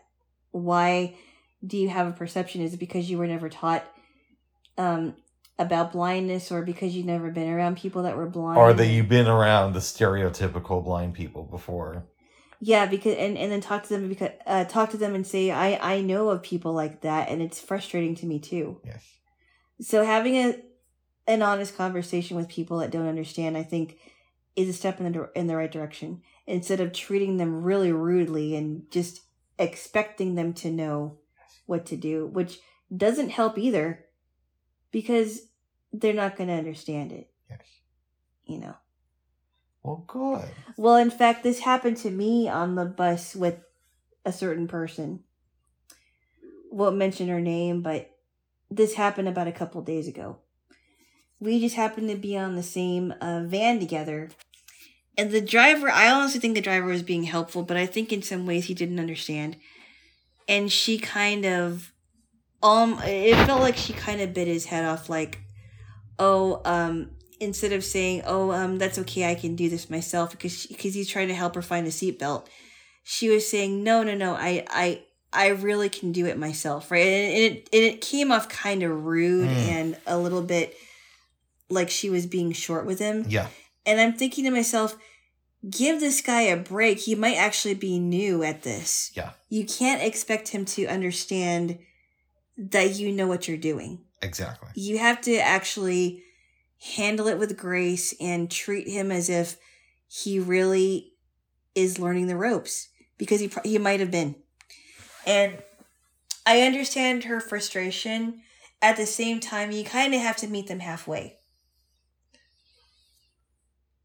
That makes sense. Be willing to understand where he's coming from too, as much as you want him to understand where you're coming from. Don't be a jerk about it. And I thought that she was. Oh. I mean, I didn't tell her that, but I thought that she wasn't being very nice to him. And sometimes maybe I should think about confronting blind people themselves and saying, hey, look, you got to give this person some slack. Mm-hmm. Yeah. Well, good. But I haven't done that yet, so that's something I need to think about. Nice. What do you think about what I just said? I could dig it. Okay. Yeah. I don't really know if I have anything else to add to it, though. Okay. Yes. Babes. Yeah? What would you give this film on a scale from 1 to 10? Oh, wow. It definitely an 8. I think it would even be close to a 9. Nice. Because it's so powerful. Mm-hmm. It really is. It's hard to say. I think between an 8 and a 9. I'd say an 8.5. Yeah. Yes. I'd say that too. Yes. Would you recommend it to your family? If so, what do you say about it? Well, I'm not one to give pitches, but I honestly think that this would be something for them to think about. Even if they didn't know who Elie Kazan was. Yeah, or Gregory Peck. I think that Dean Stockwell. Yeah. I think it would really make them think about it. Yes. Well, good. Is there any last statements about this movie, or do you feel like we covered it all? I think we covered a lot, actually. You said everything you wanted to say about it? Yeah. All right, well, give me a kiss then. Why? Because you need one. Okay, segue kiss. Segue kiss. My goodness. Oh, my goodness. Oh, goodness. There's a film that we've been wanting to watch for a while. Yep. Called Make Way for Tomorrow. I'm so glad that you were able to find it. Yeah, it's officially not on any streaming sites, and I don't even think that you could buy it off of YouTube or iTunes or anything like that. So we had to resort to some other means to get it. Yeah. And I just burped. Which we won't mention here. No. Even though we just did. Kind of. Yes. All right, so film, it comes out in 1937. Starts off, we see a house. It's around the holidays. And a bunch of these adults are coming to visit their parents. They're talking, laughing. The dad wants to tell them something. The mom wants him to wait, but he says, no, we got to do this now. And the dad's name was... Bart. Bart and Lucy. Bart Cooper. For some reason, I thought it was Bark. It was Bart Cooper. So they have 2 boys and 3 girls, but the other girl is in California. Yes. All right, so Bart, who even though I think it's Bark, Alana says it's Bart. It's Bart. She's good with names, so we're going to go with that one. Mm-hmm. Tells the kids that he hasn't been working for 4 years, which they already know, but that the house is going to be taken away. And he was given 6 months. He was hoping something would come through, but it didn't. Mm-hmm. So they got to be out by Tuesday. Mm-hmm. The kids don't know what to do. They're talking about it. One of them decides to take Lucy. The other one decides to take Bart. Mm-hmm. Okay. So And which I never understood. I didn't know why they had to separate the 2, but I digress. yeah, we'll get into that. I have thoughts about that. Yeah. But we'll get there when we get there. So Lucy goes to live with, I'm guessing, their oldest son, George, who seems like he's doing pretty well in life. He has a nice penthouse apartment. He has a nice wife and a daughter. And a daughter who's disrespectful to her grandmother. We'll get to that in a little bit. Yes. And a maid. And yeah. And the granddaughter stops bringing her friends around because she's embarrassed about Lucy. Or I guess Lucy takes up the conversation all the time. Yeah. They have to share a room together. I would not want to share one with another relative, though. No, especially not with one where there's that much of an age difference. Uh-huh. Yes. It's not a good idea. But she does it. Yeah. The wife is somebody who has these bridge classes. Yep. And that's how them. she makes her money. Mm-hmm. She does a class one night. Lucy comes out and is just sort of like hanging around. And it's cute for like a minute. Then it becomes a distraction. Yep. So the mom or wife, however you want to call it, like tells the youngest, the daughter, yeah. I want you to take your grandmother out. I want you to take her to the movie. Yes. They go. Movies. Lucy's sitting in the theater at first. The granddaughter leaves, goes off with some guy, comes back before the end of the movie. And then she's asking the lady that was at the theater. Exactly what happened in the film. But Lucy had already gotten out of the theater and saw the granddaughter get out of the car. And they're talking about it. And Lucy's like, I'm not going to say anything. Your secret's safe with me. Yep. Okay. Go back to the apartment. Life continues happening. And we see Bart hanging out with this older dude at this convenience store. Mm-hmm. I forgot the guy's name. His name is Max. Yeah. And he's the owner, I think, of the store, right? That's the impression I got. Now, Max is around Bart's age, but we get the sense that life has been a little bit kinder to Max. Yep. Because he still has his wife, he has a source of income, all that good stuff. And Bart is writing this letter to his wife, Lucy. Not exactly. Here's what's going on. What? Want me to tell the story? Okay, go on. Bart is sitting in this chair in the middle of the store, and he's kibitzing with Max. Yeah. Yes. And Bart had a letter from his wife. Oh, the letter from his wife. I'm sorry. But he can't read it. Max told him about this lawyer who might want to hire some caretakers for this property. Mm-hmm. Bart's unsure about it. Max reads the letter, and it's basically implying that the mother-in-law is trying to get Lucy to move into a decrepit old folks home. The daughter-in-law. Yes. Sorry. Yeah. And it's so disturbing that Max doesn't even want to finish reading the letter. And he just starts to cry. And Bart takes the letter, leaves the store. Max looks at his own wife and is happy, all that stuff. His wife is Sarah, and it's funny because Max is like, Sarah, I come here a minute, and I just want to look at you. And she's like, you want to look at me? We have other things to do. And he's like, I just want to make sure you're here. Yeah. It's really sad. Yes, it is.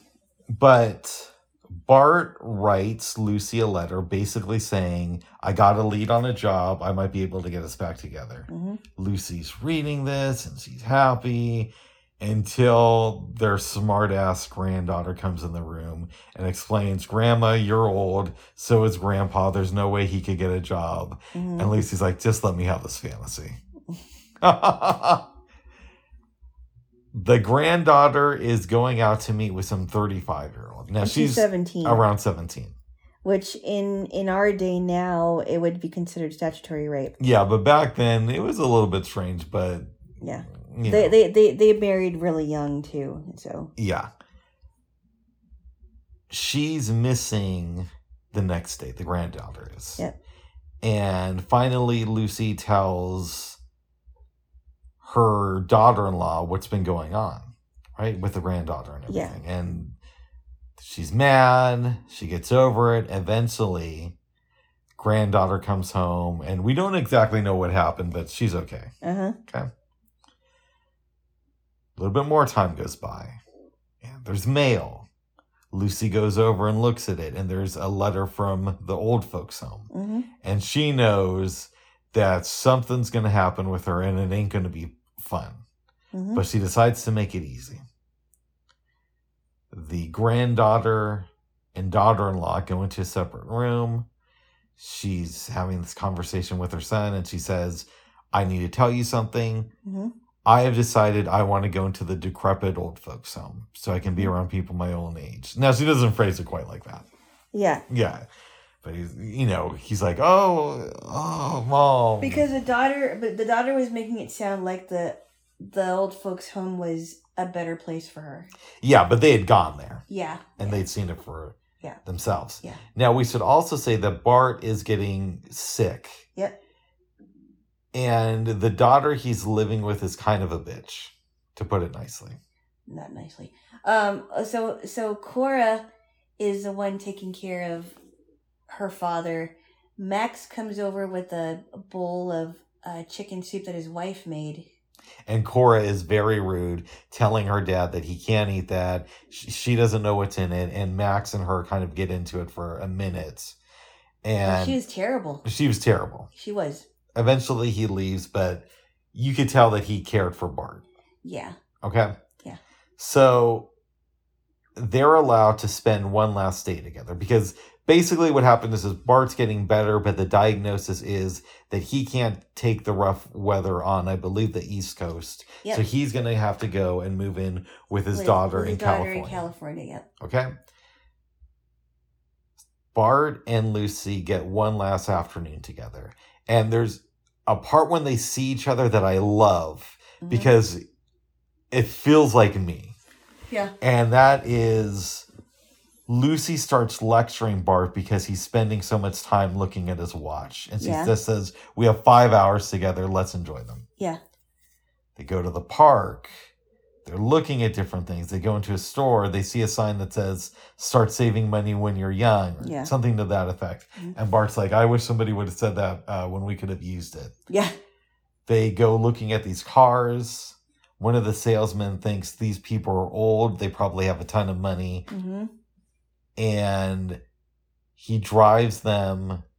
They say, we want to go to this hotel because it's where we went to when we first got married 50 years ago. They get out. They start to understand that he thought that he was going to make a sale, but the dude's nice about it. Mm-hmm.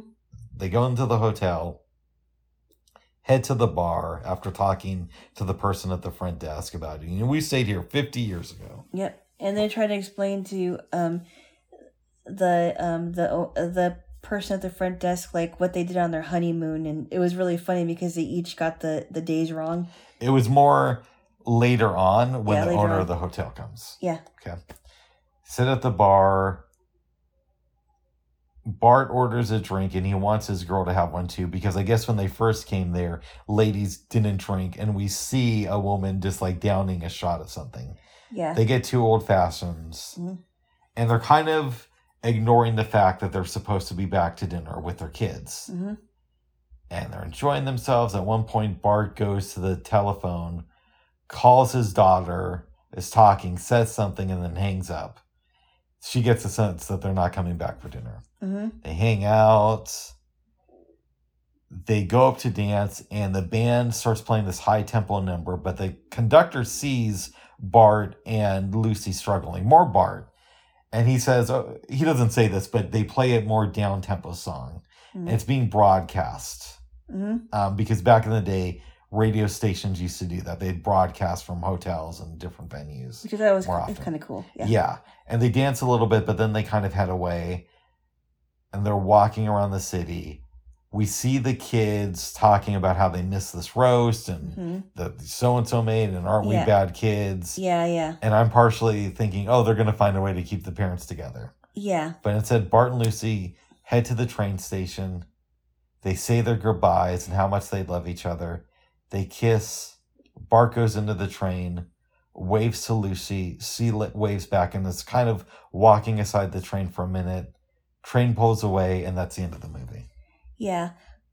That was such a sad ending. That was very sad. There were a lot of scenes in this movie where I almost started tearing up. That was so sad. Yeah. It was very, very sad. And you had to feel for this couple because first they were separated from each other for about 3 months. Yeah, that's all it was supposed to be. Yeah, all that it was supposed to be. And then she finds out that he should be moving to California and living with their other daughter who can't take the both of them in. And she decides, okay, well, if he's going to move to California, maybe it's best that I move into the old folks' home. But I'm not going to tell him, and I don't want you to tell him. That's what she tells really, her son. really sad. Yeah. Yeah. Yeah. Because even though Lucy's really old, and we found out that the actress who played her was only 48 at the time. We thought, wow, we thought she was like 48. 90. Yeah, exactly. Yeah. We get the sense that she is still a little bit more active than Bart is. Mm-hmm. And when we're watching this movie, part of me is thinking, why don't these kids chip in and get them a 1-bedroom apartment?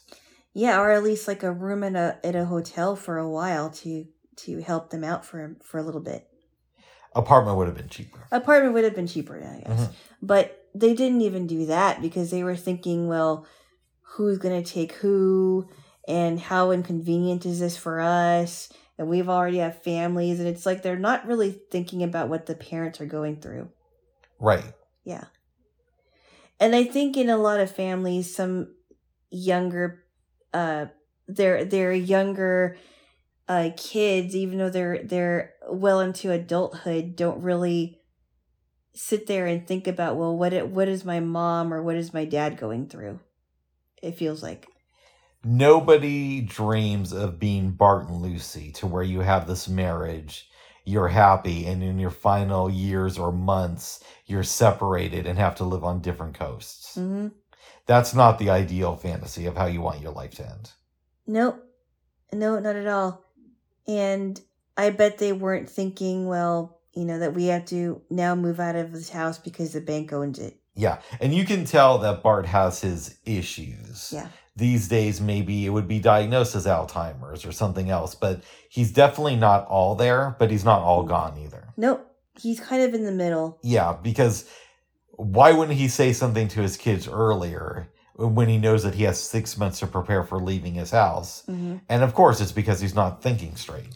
Yeah. And his wife doesn't really want to accept that. Yeah. And her realizing that she has to tell her son that she wants to move into the old folks' home is her acceptance that things are pretty much over with her and her husband because of age. It's just so sad. It really is. And you can tell by the way that she accepted it, like she doesn't want to accept it, but it's the way it has to be for them. And she said, well, it's better that he's not knowing because it could kill him even quicker. Yeah. Yeah. It's really sad. It's a very sad movie. Yeah. But there are laughs in it, though. Yes, there are. So it's not just down, down, down all the way through. I did not like Rhoda's character. I thought she was very disrespectful to her grandmama. Yeah. Back in my day, that would have gotten slapped across the face, babes. Yeah, same here. But kids these days... Yeah, but she was an older kid. No, I know. I'm joking. I know. But anyway, and that definitely was a risque time, too, because kids acted differently towards adults back then. Mm-hmm. Ugh, that was my tummy. I know. And it's a really interesting commentary on the Depression. Mm-hmm. So the separation starts because the house is taken away. Mm-hmm. The kids don't even think to try to get them an apartment. Mm-hmm. it's hard for me to contextualize, but what do you think this film teaches us about the Depression? It was a very uncertain time, and it probably was a very lonely time, and people were rationing things off, and you didn't know what was going to happen in the future. And I think about what happened to us 3 years ago, and how older people, older couples, some of them were not even able to spend their last years together. Yeah, that happened with my grandparents. Yeah. That happened with a reporter whose in-laws could not die in the same nursing home together, and they ended up dying separately. It was really, really sad. And this happened in New York under Andrew Cuomo. Oh. It was really horrible. And how people should have been allowed to have physical touch. And how physical touch is so important, and somebody actually being there. Stop it. I thought physical touch was important. So it is important, but I mean, just having a human being next to you. Yeah. Ooh, that's my tummy again. Yes. It's so important, and a lot of that was taken away from people, and people were not allowed to die with somebody they knew by their side, or even had a funeral. Mm-hmm. It was very sad. And it made me think about that, and I'm like, can you just imagine you spend 50 years with somebody in marriage, and you can't be with them for the remaining years of their life? Yeah, because of that.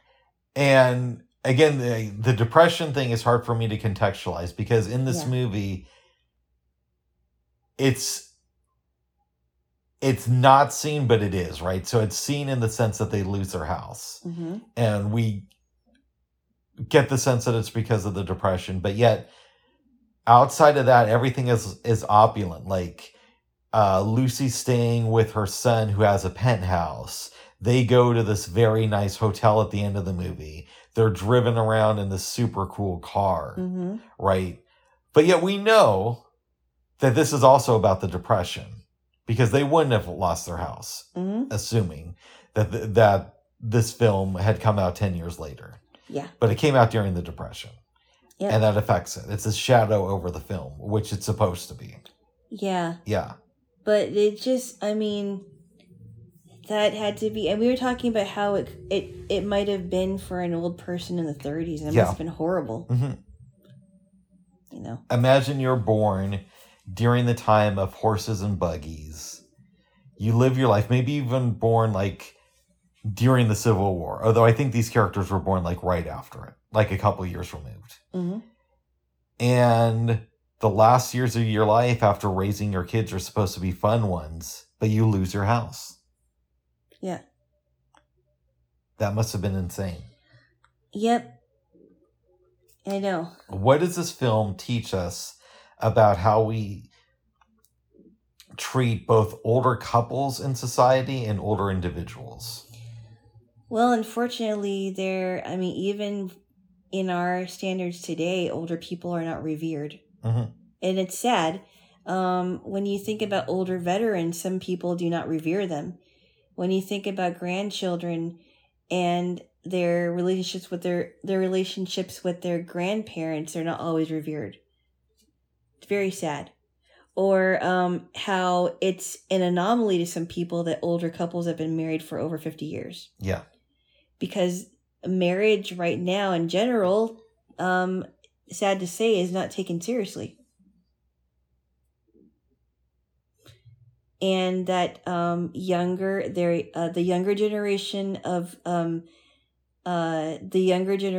that couple don't seem to be in touch with what the older couple is feeling. You mean their kids? Their kids, yes. The kids of whatever older couple, they don't seem to be in touch with what the older couple is going through. I wonder how this film was perceived when it first came out. Yeah, me too. I bet it must have been crazy to see it in the theater. And it's so insane that the young people back then are pretty much dead now. Yeah, they are. Yeah. All of them pretty much. Yeah. Yeah.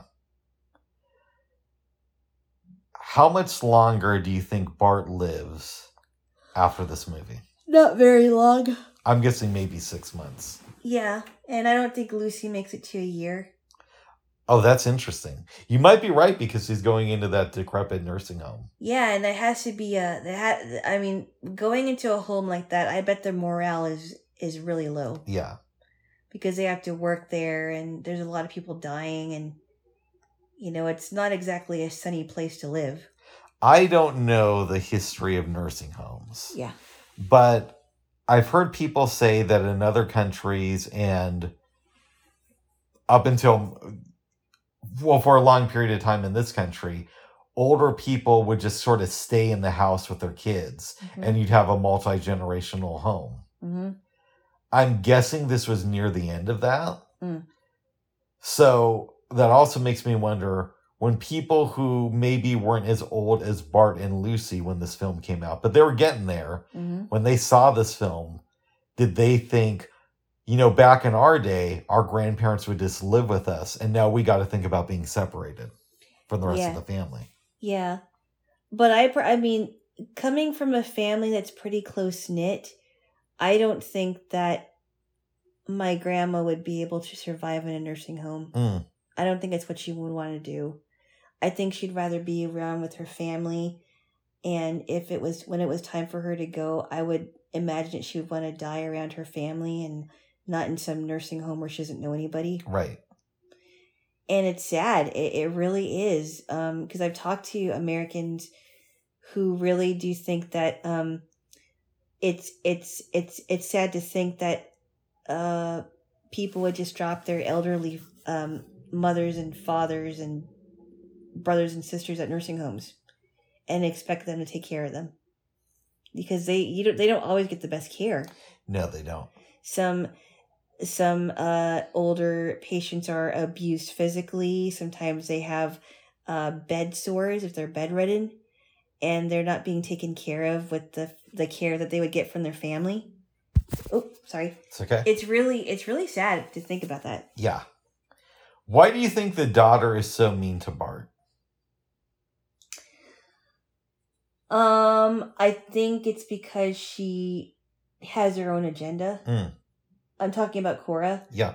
I think she believes that she knows what's best for her father because she's been, she grew up with her father and she thinks she knows it. And she very well may know a lot, but she's not even giving his friend a chance to give him a bowl of soup that his wife made. And it sounds like he's still in love with his wife. And she says, when my Sarah makes, my Sarah makes a soup, she does a really good job with it. It's basically what she said. And she wasn't even going to give him a chance. Like, it's almost like she thought that he poisoned the soup. Yeah. And I don't think that was right. But she was rude to her dad even before that happened. She was very rude to him. Mm-hmm.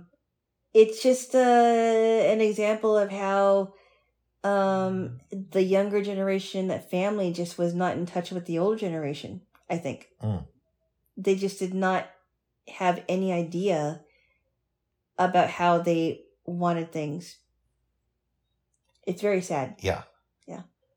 I think one of the reasons, I shouldn't say I know, a big reason why this movie was so sad to me is because I don't want to become Bart when I'm older. Mm-mm. You know what I mean? Yeah. I would rather die than for that to happen.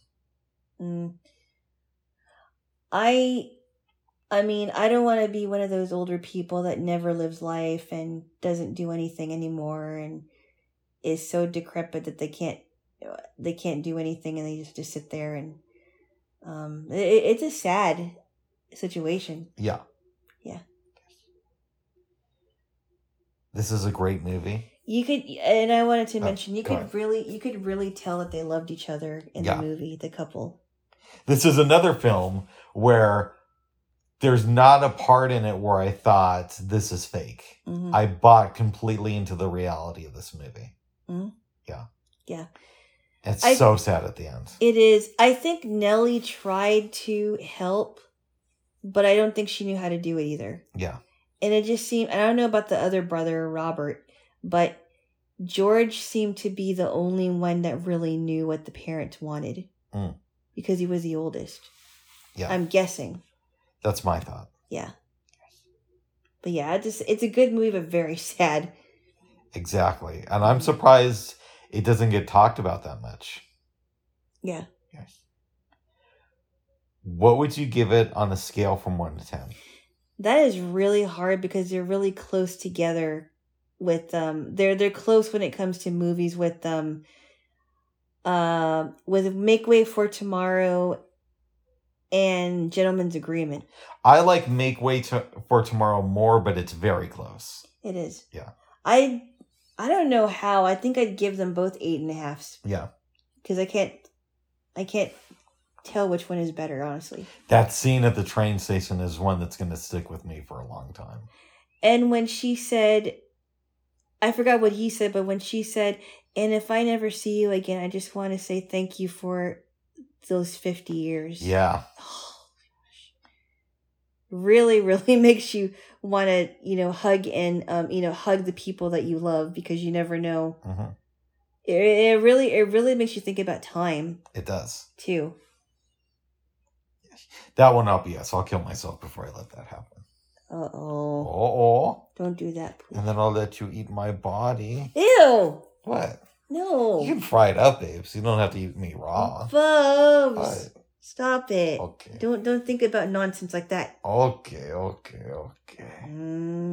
Would you recommend this to your family? If so, what do you say about it?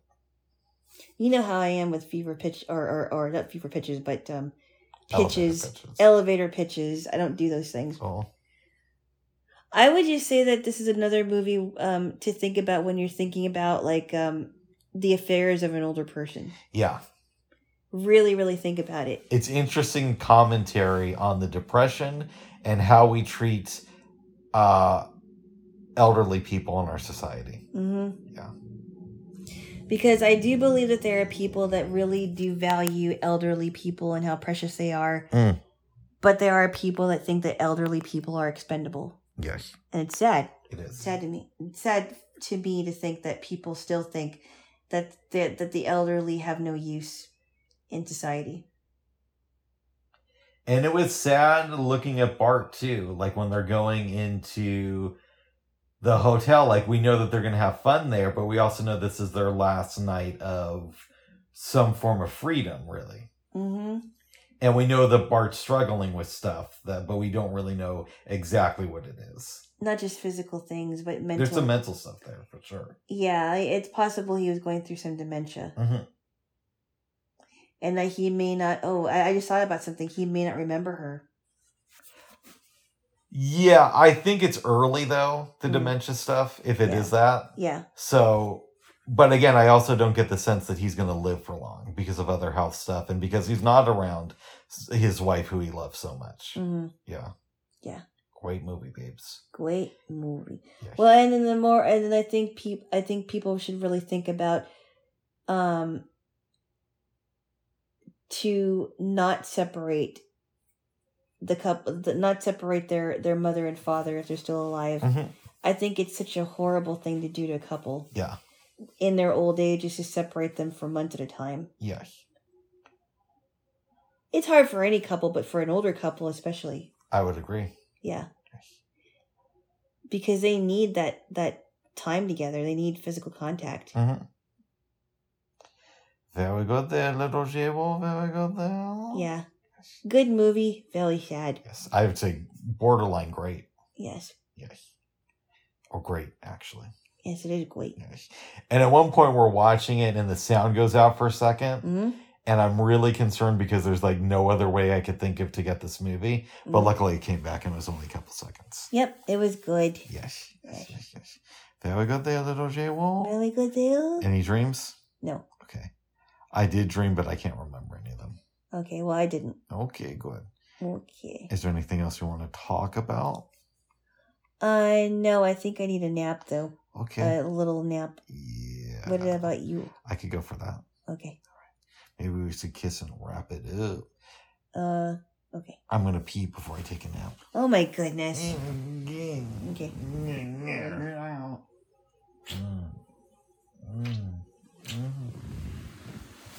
All right, babes. All right. Unless there's anything else you want to say. Until next time. Till next time. Bye-bye. Bye-bye.